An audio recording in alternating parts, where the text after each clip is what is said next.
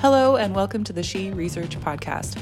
I'm your host, Catherine McKay, and today it's my pleasure to present to you a talk given by Professor Kelly Lee from Simon Fraser University in Canada. Professor Lee joined Sydney Health Ethics recently to present her work on controlling borders during the COVID-19 pandemic. This is a bit of a longer episode, but we hope that you will enjoy it. So without further ado, here's Professor Lee and her talk. Thank you so much, Shea, for a lovely introduction.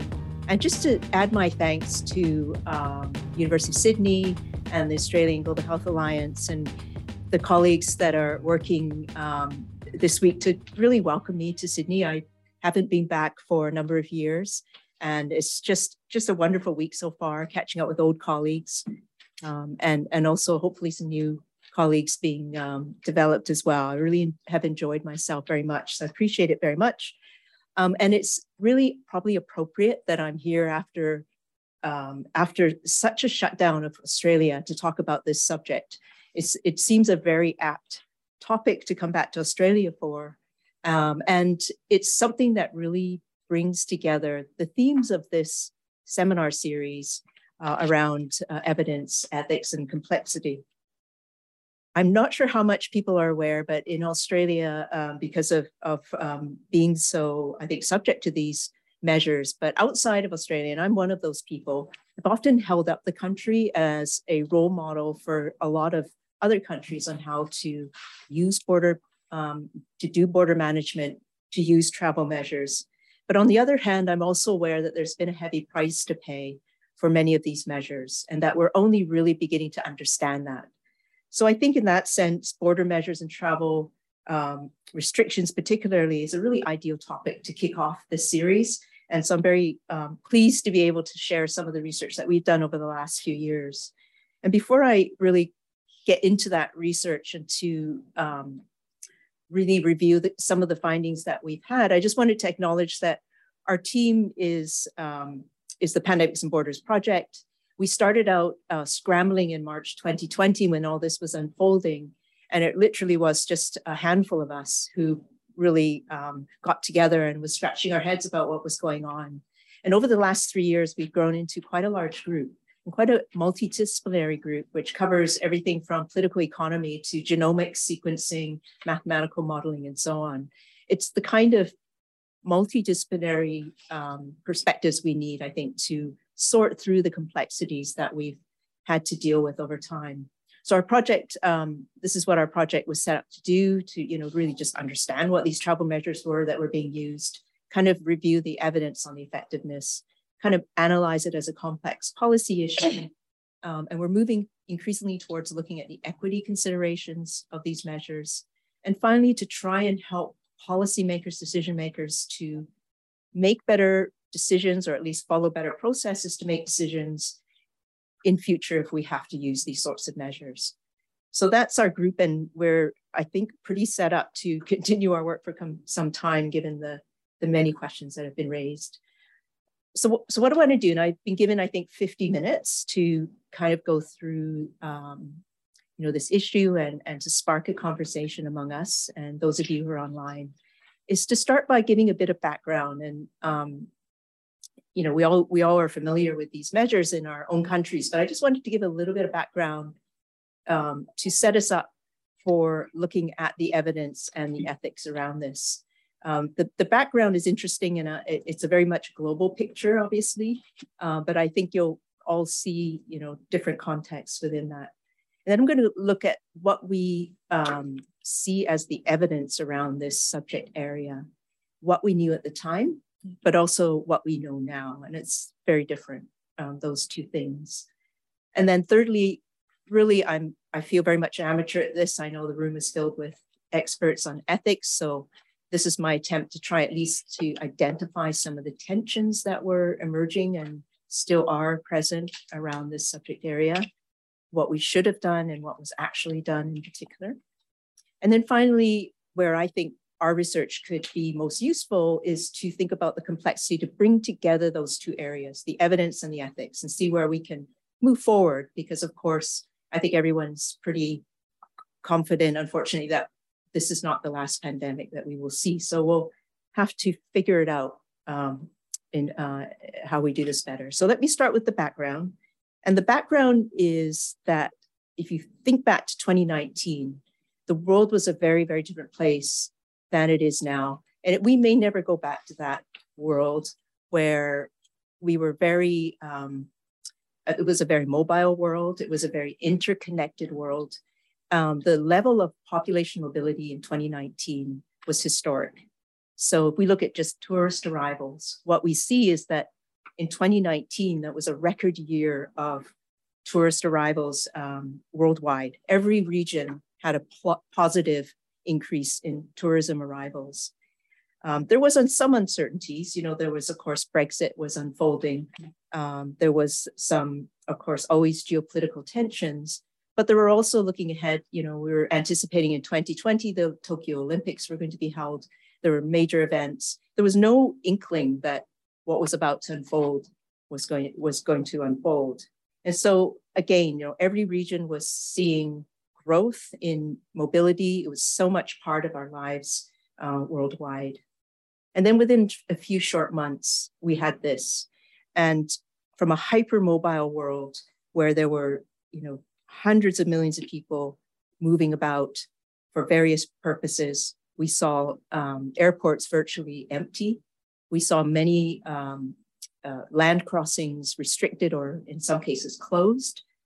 And we saw cruise ships docked and many other types of ships being docked and stopped from movement. So it was a very sharp pivot from what anyone would have predicted going forward.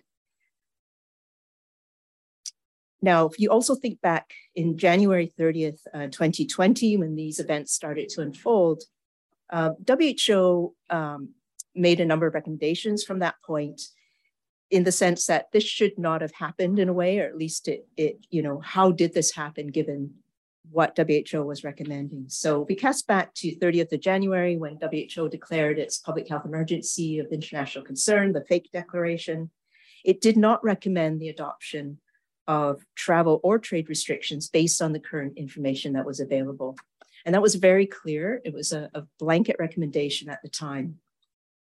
A month later, it reiterated that recommendation more or less, but there was a little bit of a qualifier in a sense that there was a recognition that under some circumstances, and if countries were to engage in careful risk assessment, if there was to be some assessment of measures proportionate to the public health risk that was unfolding, that there would be some temporary use of these measures and that they would be reviewed over time, then WHO considered that permissible, but only under those conditions.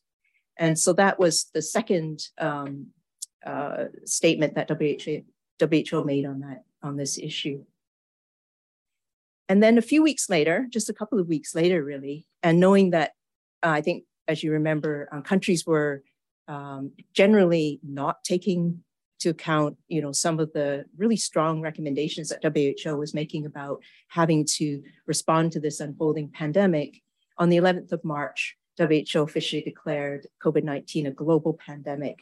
And it was really a political statement to push countries to step up and to really try and nip this unfolding pandemic in the bud. Those are the events, the three sort of really key declarations that were made by WHO.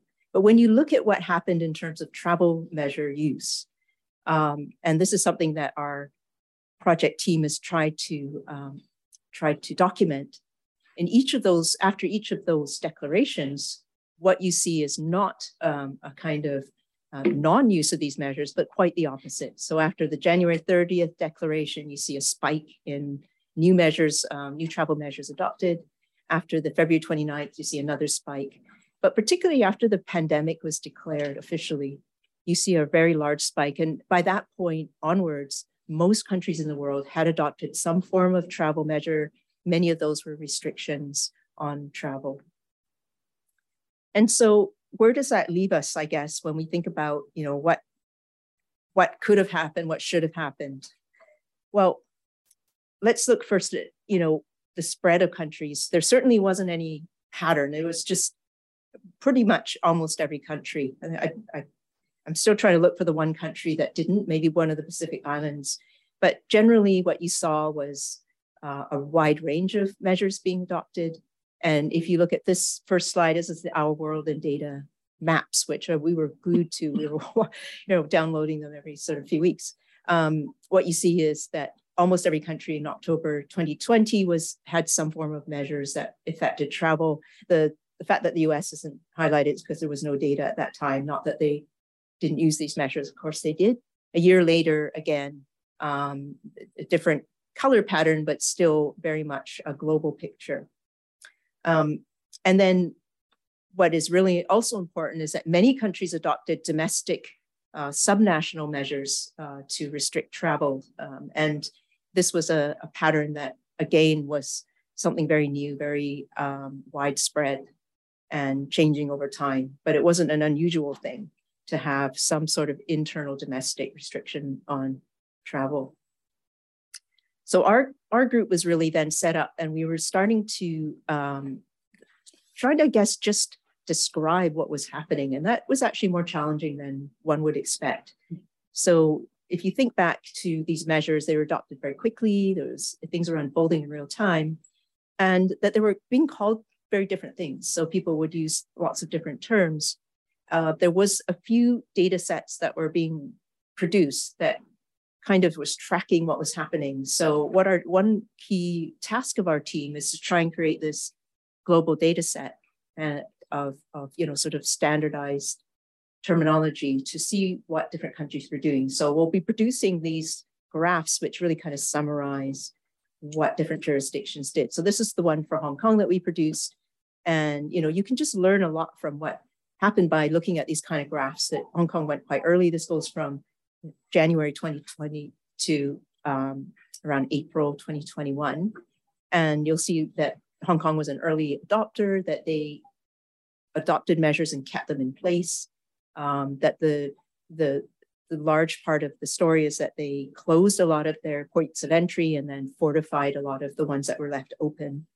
And they used quarantine and testing very early on, whereas earlier than a lot of other jurisdictions.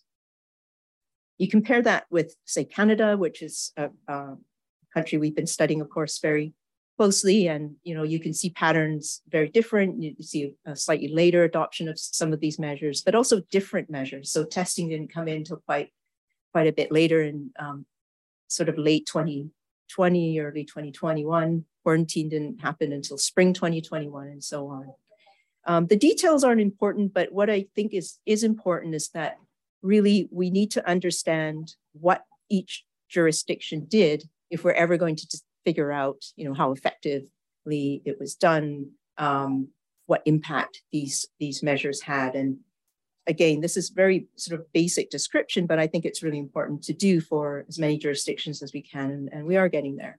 Of course, in Australia here, all of these measures were used, and be a very interesting graph if we are able to do this for Australia. What you see is probably the adoption of these measures and then just a long line as it was just remained in place. Probably an easy graph to do in a way in terms of creating this case study. The key things are really that, first of all, WHO, despite the kind of recommendations it made, found all of the member states adopting some form of travel measures by April 2020, that there were a wide range of measures adopted, when they were applied, who they were applied to, whether it's countries or different populations. Countries largely had these exemptions. You could, depending on whether it might be because of your occupation or some sort of national status, but they exempted a lot of countries, exempted a lot of populations from these measures. Also unprecedented was the duration of the way these measures were applied. So a very prolonged use and a lot of change over time. So very dynamic picture that you'll see in most cases, perhaps not so much Australia, but certainly in most countries. And finally, I think from my point of view as a global health governance scholar, the lack of coordination across different countries. So countries did what they thought was right for their own jurisdiction. So very diverse use of these measures. The reaction was interesting. Some, and particularly international law scholars, legal scholars, were very against the use of these measures and really backed up WHO, saying that this was a violation of the international health regulations, which is, of course, the international treaty that that countries commit to when they are responding to international disease outbreaks. And according to the scholars, there were a number of papers published saying that this was a violation of international law. But then other scholars, and actually this is a legal scholar, Caroline Foster, argued that actually it isn't a violation of international law. And she made the argument, there is a sense of an ability to adopt these measures in a precautionary sense based on what another treaty, which is the Sanitary and Phytosanitary Agreement under the World Trade Organization, made the legal argument that the IHR could actually be applied using those kind of as a precedent, and therefore, this was kind of a similar situation. So there was certainly a lot of argument about whether these measures were appropriate, whether they were legal, and so on. So that's really the background to where we were when we picked up this story, and there was a lot of a lack of I guess, precedent to build on in terms of our understanding of this unfolding events. So then I'm going to talk a little bit about the evidence then. And this is the evidence, of course, which has unfolded over 3 years. We have to be really careful not to, I guess, look back and apply the lens that what we know now versus what we knew then. That's really important to separate because, we have 2020 hindsight. That's important to distinguish when we interrogate some of the decisions that were made. But I think having said that, the important thing really to recognize is that in 2020, when these measures started to be adopted, the evidence base was very much against the use of these measures. Previous events and disease outbreaks showed that either they were unnecessary or that they were the price to be paid was too high and could be very counterproductive to the kind of cooperation that we need across countries. So the received wisdom really was that they were frowned upon. So take HIV and AIDS, for example. So, we forget, but, when HIV first came on the scene, there was a lot of reaction to allowing people who were traveling and potentially were infected with HIV, that whether or not they could come into your jurisdiction. And many, many countries actually restricted travelers at that time. We know a lot more about the virus. There's a lot more treatments, of course. The situation has changed.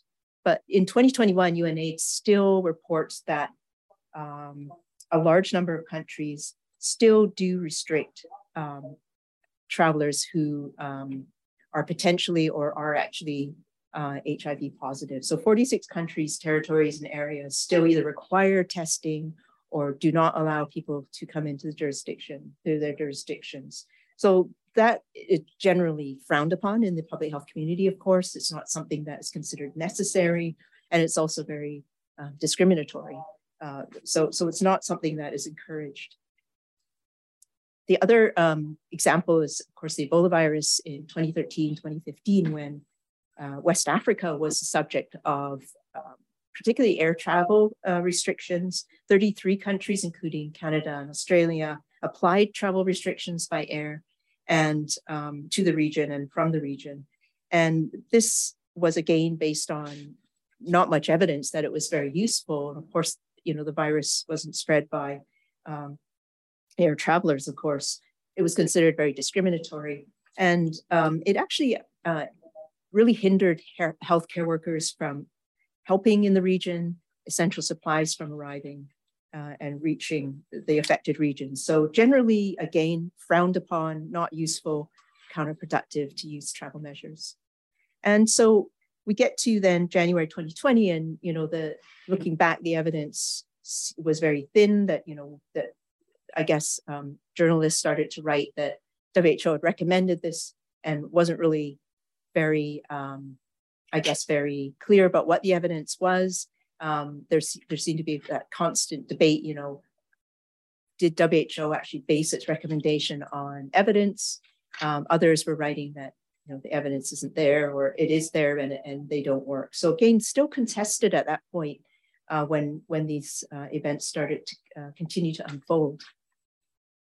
Since then, over the last 3 years, there's been of course, a flurry of studies about travel measures and using various methodologies. And I just want to touch on some of these because they're important to, I guess, at least acknowledge. And so just to understand what we know now, coming out of 3 years of the use of these measures.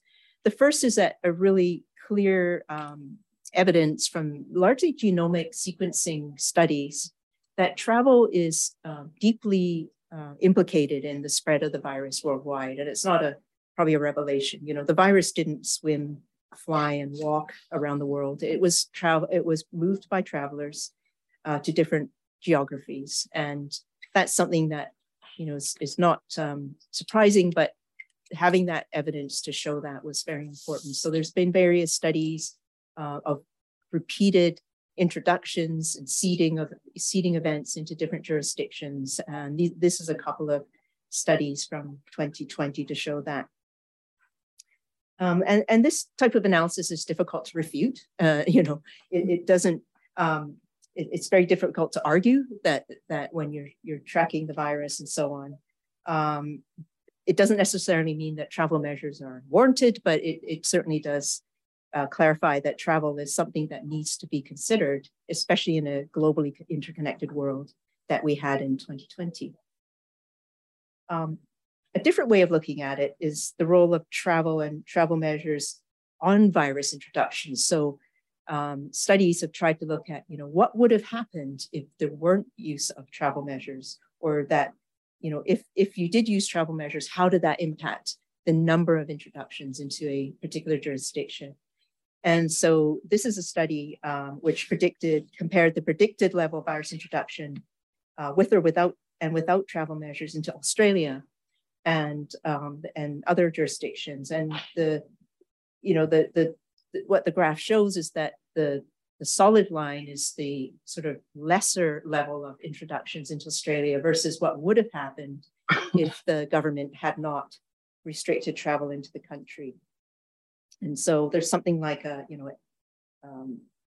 lowered the introductions by about over 87%. So that's another way to kind of look at this and to, start to build the picture of, what use these travel measures had. Similar studies have been done for other jurisdictions who have also used these measures.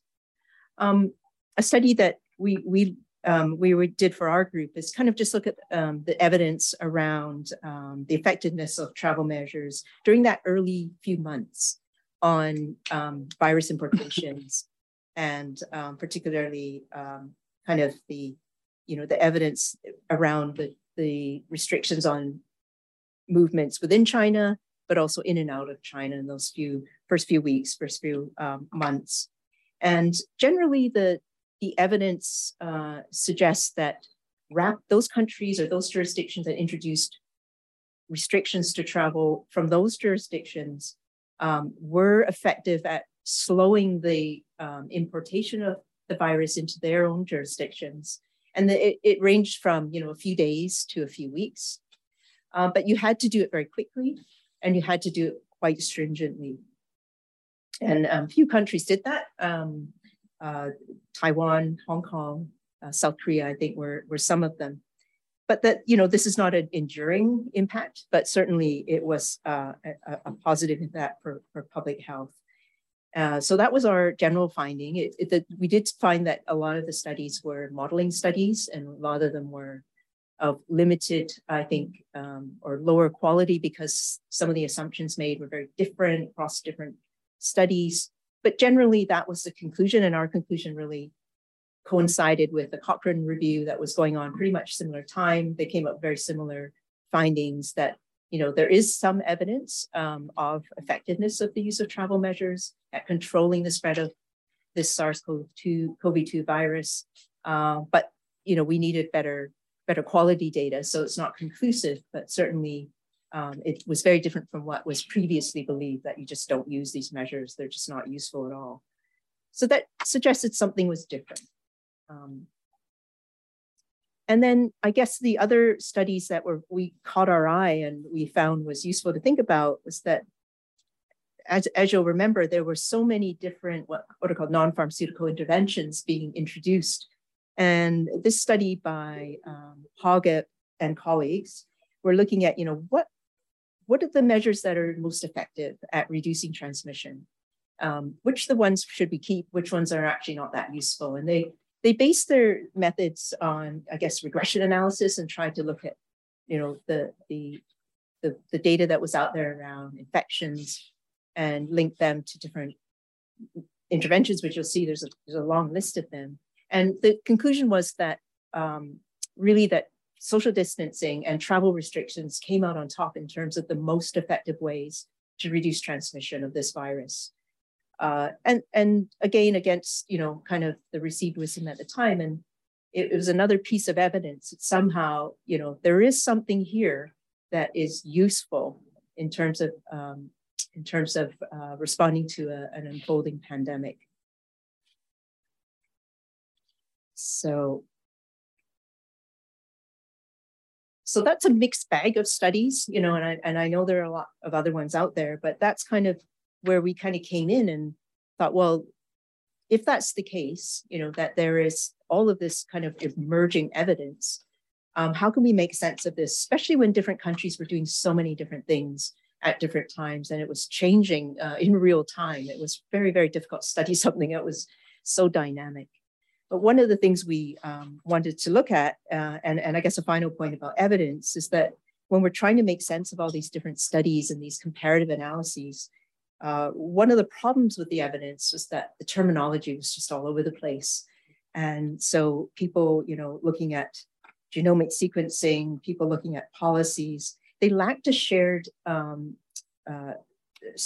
definitions, shared terminology that really reassured us that they were comparing apples and apples instead of apples and pears. So it is probably because of the newness of the practices and the rapid way in which they were introduced, but also the rapidly politicized or sort of media frenzy around these measures, that terms were just bandied around. So bandied around: travel bans, travel restrictions, border closures, border restrictions, all sorts of things, which often you didn't get any detail about what that meant. So country X would really just close their borders, right? And you just assume that there's some big wall, some door shut.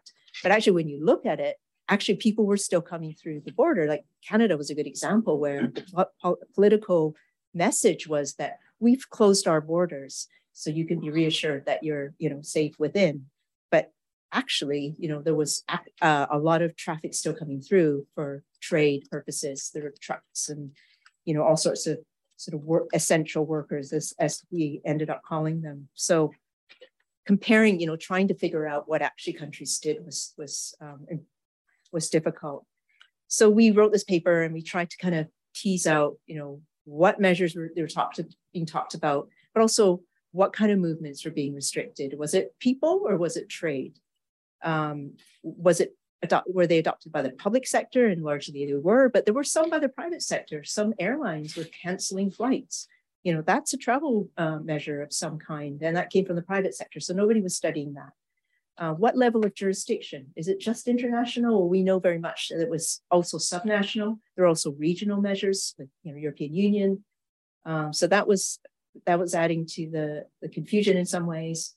And where, and at your point of the journey, were these measures being applied? So some were pre-border, before people were even heading to the airport or to getting into their vehicles. Some were applied right at border crossings, points of entry. And some were applied after you arrived and you had to do, for example, testing, quarantine, and so on afterwards once you arrived at your destination. So there was lots of variation there. And then finally, there was lots of variation in who was targeted in terms of population, jurisdiction, how long these measures were, what kind of penalties there were, what kind of exemptions, and so on. So when we tried to tease all this out and just show that there were so many dimensions that needed to be looked at, that we're trying to elevate the level of evidence that was being collected and hopefully come to some sort of standardized way of looking at this and thinking about this. But at the time, over the last few years, it hasn't been the case and still isn't. So all of this to say is that the evidence is partial, very messy, very evolving, and not necessarily coherent in what it was saying to us. But I think the key thing is it certainly wasn't saying, no, never use these measures, they're totally pointless. I think there was enough there to say there is something there. So now I want to just turn to a little bit about the ethics, and there's an imperfect context of evidence. There's also a sort of very messy situation with ethical considerations. And again, I'm conscious very much of the experts in the room, but I do want to say that like the scientific evidence, the consensus has been elusive around this area of, in terms of the sort of values and the norms that should be driving this. So I'll start with a quote really from Maxwell Smith that I know, Diego, you've written with Max, and Ross Upshur, who's a former colleague of yours. And, it's just trying to find something to hang these considerations on. And the important point about this quote really is that there's no one, and I don't need to tell you this, but there's no one ethical framework to guide these sorts of difficult decisions. It is a very contested area. And so trying to land on something, that could really bring the evidence together is something maybe that is like a unicorn.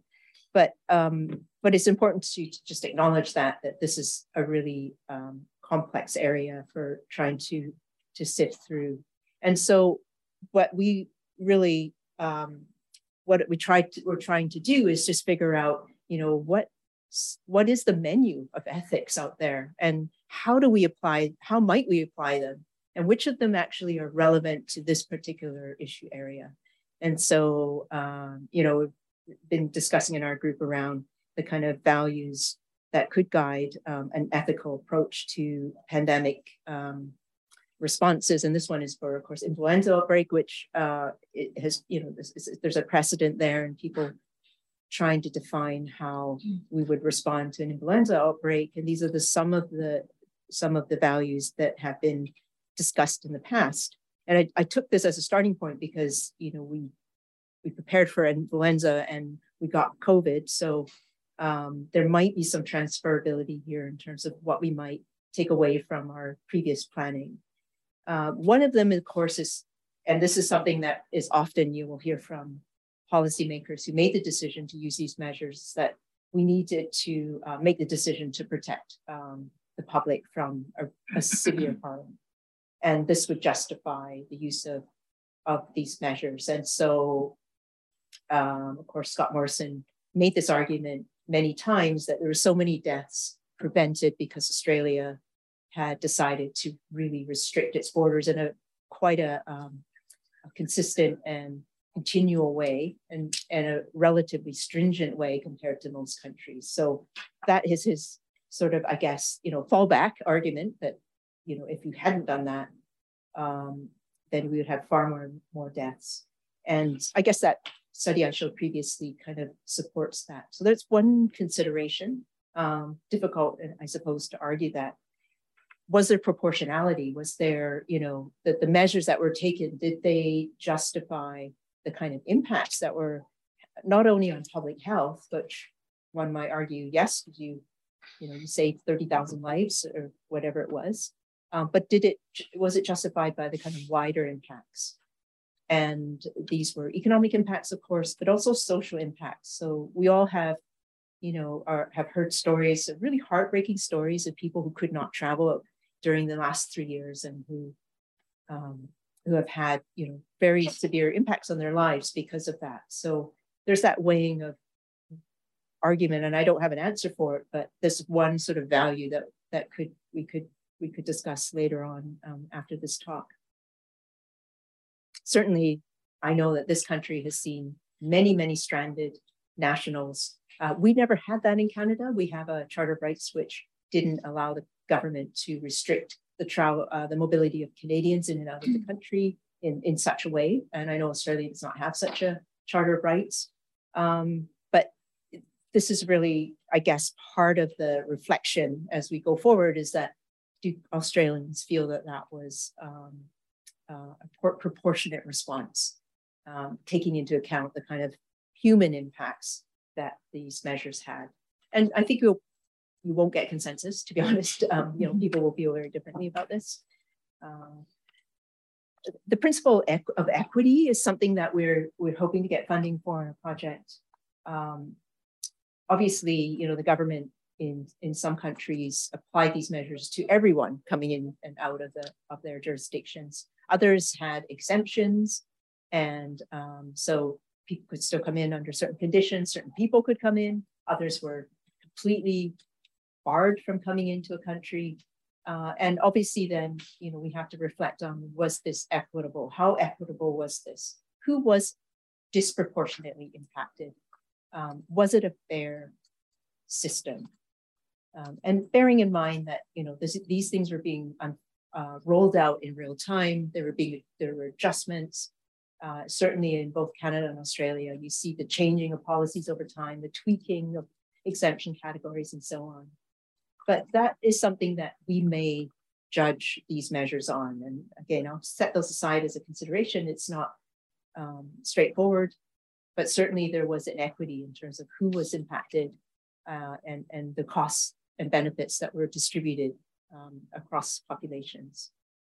And we also know, of course, that there were opportunities to be quite discriminatory about the use of these measures. And sorry to trigger everyone to put his picture up, but remember back in the early pandemic, even before the pandemic, US President Trump was using the migration issue in a very unpleasant way, and built his campaign on this wall that he wanted to build. And so there's this association of travel measures with this sort of rhetoric. And it's hard to deny that this rhetoric can become quite volatile, but also quite, hard to distinguish between measures that you're taking for more public health purposes versus these kind of discriminatory purposes. And so they become very enmeshed and difficult to unravel. But there's always a risk of how these measures are used and whether they are inequitable in terms of the different populations. And then I guess the other value that I wanted to put on the table was whether these measures were taken in an open and transparent way. So at least in Canada, the message to people who were questioning, is this really, necessary? Why are these measures keep changing? There was always that, well, we're just following the science, we're evidence-driven and so on. In general, there wasn't a lot of detail on what was the science you were being informed by. And so there was a lack of transparency in how these decisions were made, on what basis, and that you just had to, accept that somehow, somewhere, someone was poring over the scientific literature that was emerging. There was also an incredible amount of confusion, especially in countries where the rules kept changing. And if you were lucky enough to leave Australia and try and navigate through into other countries, their rules were different. They could actually change while you're in flight. And I did hear stories of that. You get on a plane, by the time you land, the rules had changed to the country that you were going to, and you no longer complied with them, especially if you had to bring a test, that you couldn't actually get on the plane.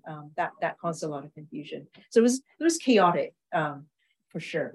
And that, again, that doesn't lend itself to openness and transparency in terms of process. I guess the final set of values that I think would be worth maybe thinking about is that of solidarity, and whether these measures created solidarity and accountability of who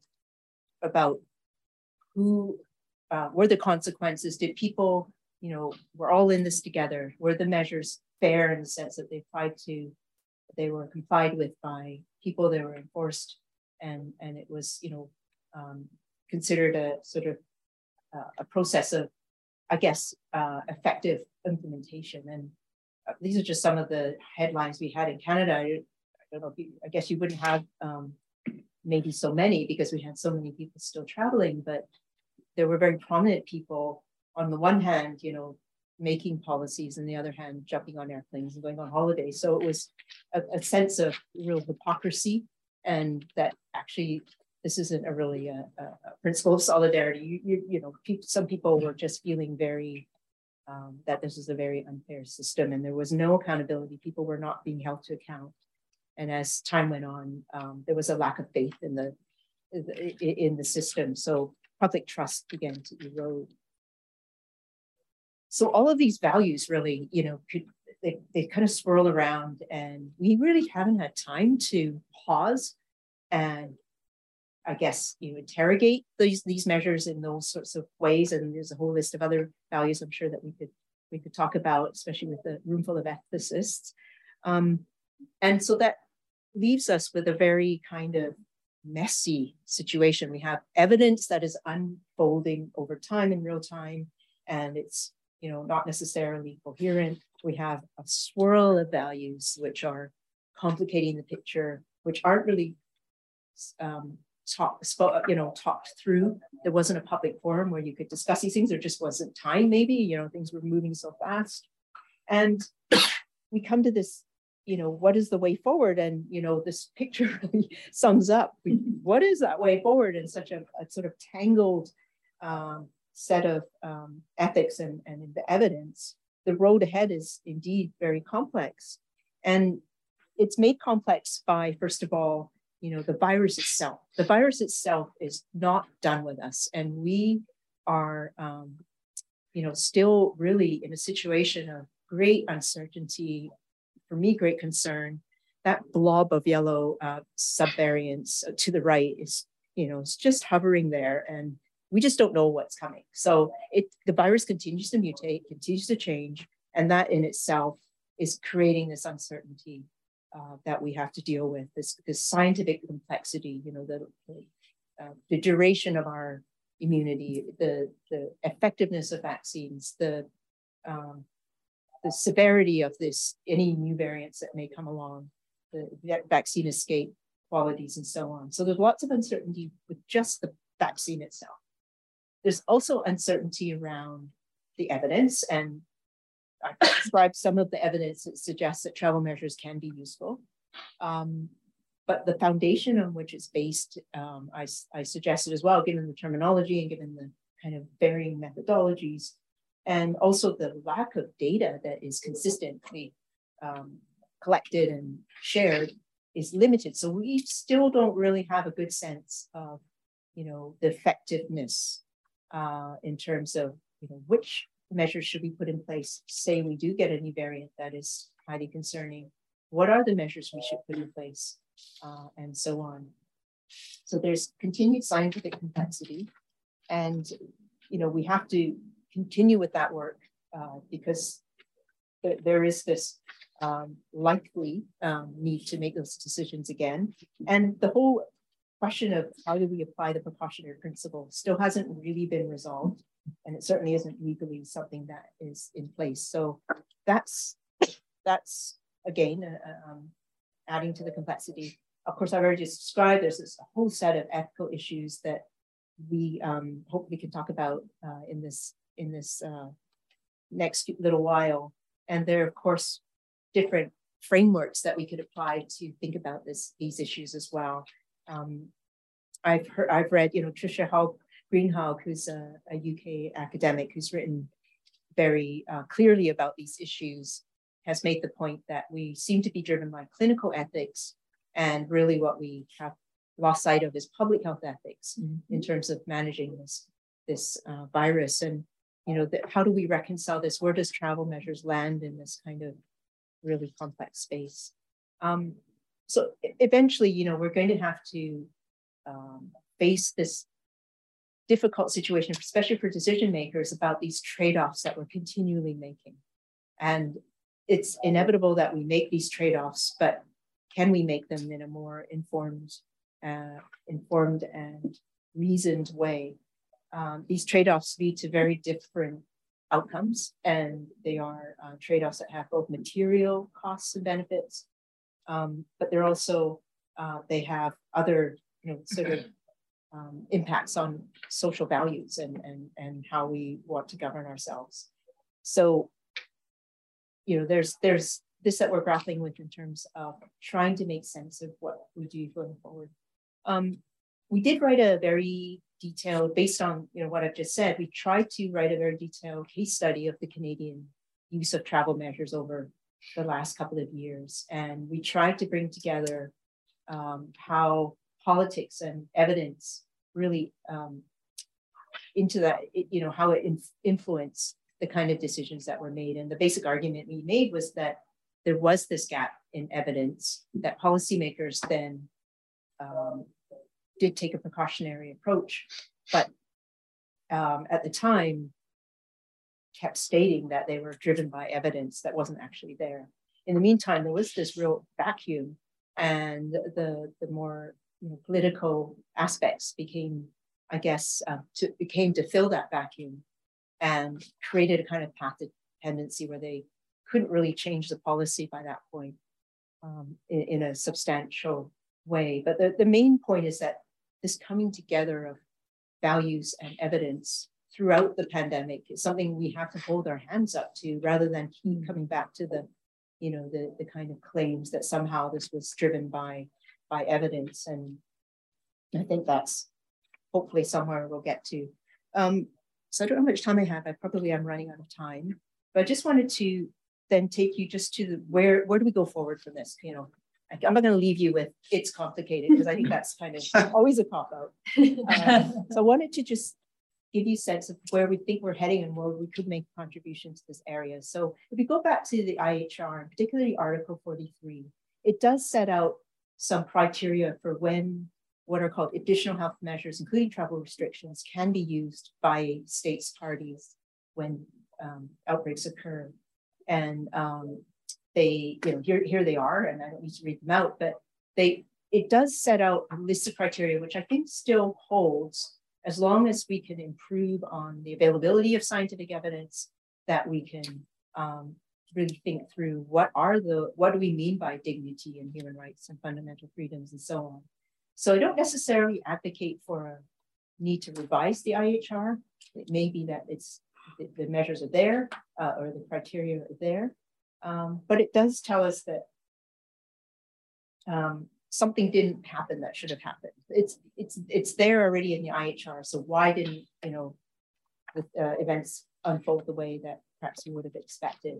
And I'll remind you, going back to what WHO was declaring in 2020, that it was a very difficult situation, but they did make. You remember I said that they made this kind of slight qualification in the recommendation on 29th February, and I think that actually this is where there may be a glimmer of hope.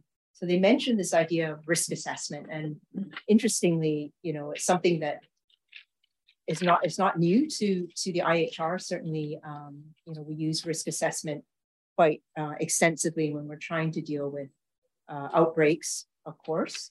And in fact, when WHO realized all these countries were adopting travel restrictions and other measures, that clearly that there was something that wasn't quite right about the IHR. So by December 2020, WHO had put out this risk assessment tool to say, okay, you're going to use these measures, then here's a tool that you might use to kind of think through whether and what measures you're going to use. And that was followed in July 2021 with kind of technical considerations. So they were trying to think through this and trying to insert a kind of more methodological, systematic approach to this than the chaos that was clearly unfolding at that time. So we wanted to take that as a jumping off point. And I should say in the IHR also, if a country has an event and needs to decide whether to report it to WHO, there's this kind of decision instrument that you follow. And some of you who are working in infectious diseases will be familiar with this kind of decision tool. And you work your way through, and there's certain types of events where if it has a significant risk of international spread, or if it's a new type of event, if it's an unknown pathogen or so on, then you do report this event to WHO. So there is a kind of model to follow. And so what WHO tried to do is create this kind of similar approach and create this kind of diagram where you would get an event and you would decide, you kind of work your way through. And so this is available on the December 2020 document. So, with very, very much based on data, of course, you have this data from testing. You can track it over time. Are the infections going up? Are they going down? How many travelers coming in are testing positive and from which jurisdictions? So they're trying to figure out which variables to use. How could governments decide?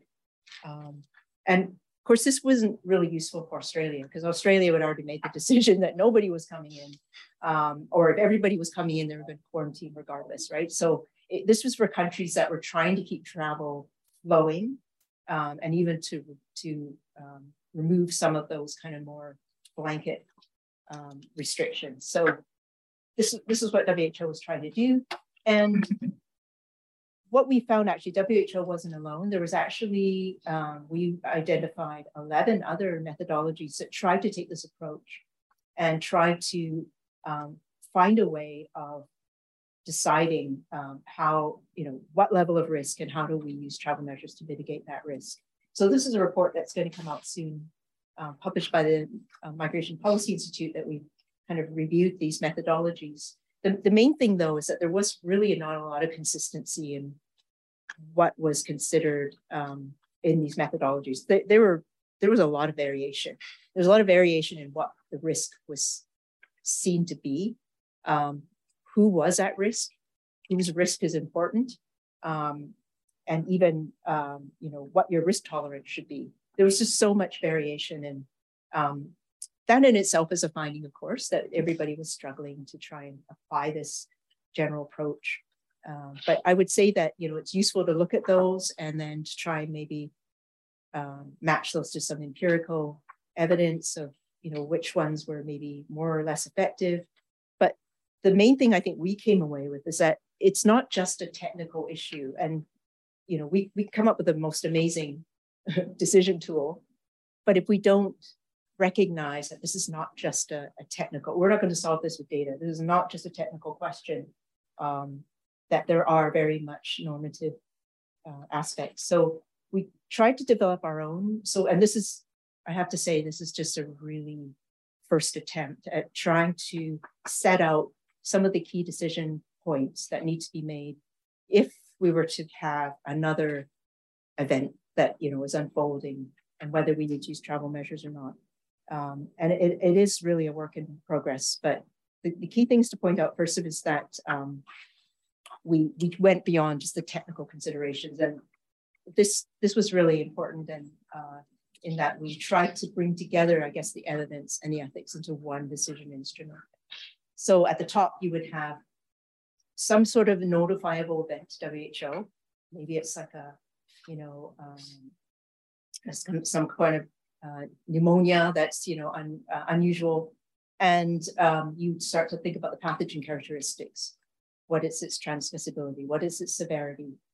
Is it novel? There's all sorts of very clear characteristics, and there's some that will be more alarming than others, obviously, and some less alarming. So we match those to say, well, is this something that warrants travel measures?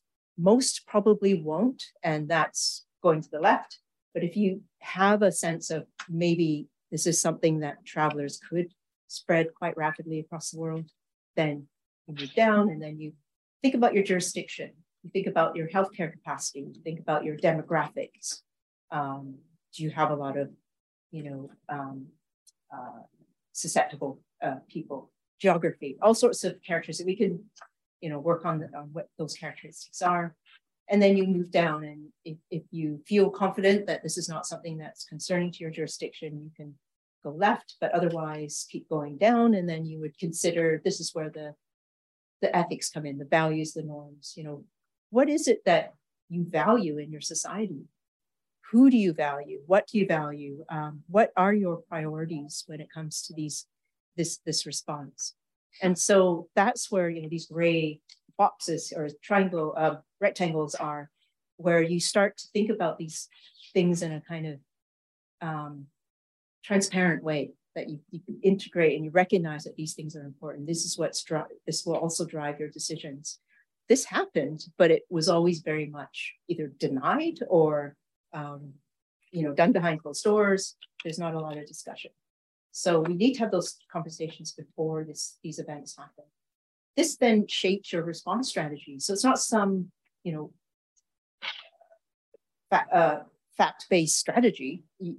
Countries decided on their response strategy based on their priorities, and that's why you see so much variation. You have to do all of this, and then you get to the point where you can assess risk in terms of travel measures, specifically based on what your response strategy is. If you decide to go zero COVID, then you have one particular way of seeing what the hazard is, who are the people at risk, and so on. If you decide to go with a mitigation strategy, you're going to have a very different risk assessment. And all this then, is a loop. So you have to evaluate as you go. And I say, this is only the first attempt at trying to just kind of visualize what the decision-making process would be and to try and integrate the complexity. And I think there's still a lot of work to be done, a lot of thinking through, and also what's behind each of those little shapes is very important. So that's really the end of my talk, though, and just to leave you with that as something that might be taken forward. It may not need an IHR revision. It could be an appendix, and then that might be in itself an improvement to what happened. But just leave you some key messages, I guess. One is that what's happened is really unprecedented. We have not had this situation where we've had widespread and prolonged use of travel measures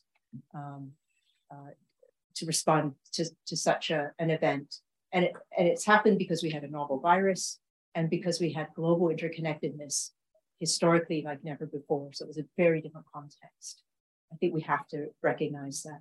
The second thing is that we saw decision makers make decisions in real time in the most difficult circumstances with limited and evolving evidence and very contested norms and values. These were all swirling around. I would not have liked that job. It's the most difficult choices that were made. And so, very much not trying to dump on those poor souls that had to make those decisions, but really try and understand the experience and to try and see if they can be supported and improved in terms of the processes that were that were undertaken.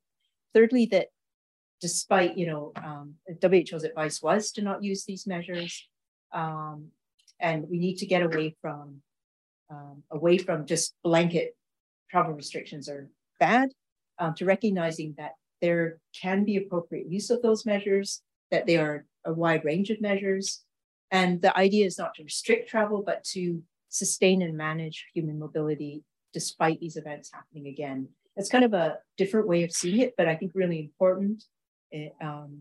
That if we can find ways of framing it as enabling rather than restricting, I think that's a more useful way forward. Obviously, research has to continue. There's so much more to learn about this, and the evidence base needs to improve.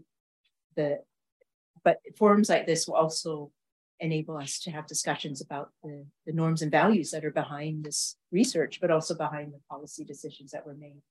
So eventually, if we can integrate these two things together, and we hopefully will move forward with this and maybe have a framework as I've described, something like it. And then finally, I think and we all have a stake in this if we want to keep traveling going, is to put in place the enablers of better science and policy on travel measures. We have so many data problems. We have so many blind spots. There are opportunities to use big data, to use all sorts of interesting ways of getting better science, but also creating the governance structures to have better policy processes that could bring that science and ethics together. So I think that's really me. I really want to thank you for listening and for inviting me to share what we've been working on. It's been one of the most difficult policy issues I've ever worked on. Never thought it would be so complex. So I appreciate any advice and collaboration, especially in Australia where you had to live through this. I think it was a very different experience for you than it was for me. But I think we can learn from each of these experiences and to, I think, be better prepared the next time we may need to use these measures. Thank you very much. Thanks for listening to this special episode of the She Research Podcast. You can find a transcript of Professor Lee's talk in the show's notes. We'll be taking a little break over the summer here in Australia, and we'll be back with you in early 2023 with new episodes and a new host. Dr. Diego Silva will be taking over with the She Research Podcast. It's been my pleasure to accompany you through these interesting talks. ShePod is produced by She Network and edited by Madeline Goldberger. You can find our other episodes on Spotify, Radio Public, Apple Podcasts, or wherever you get your podcasts of quality. Thanks again for listening. Bye.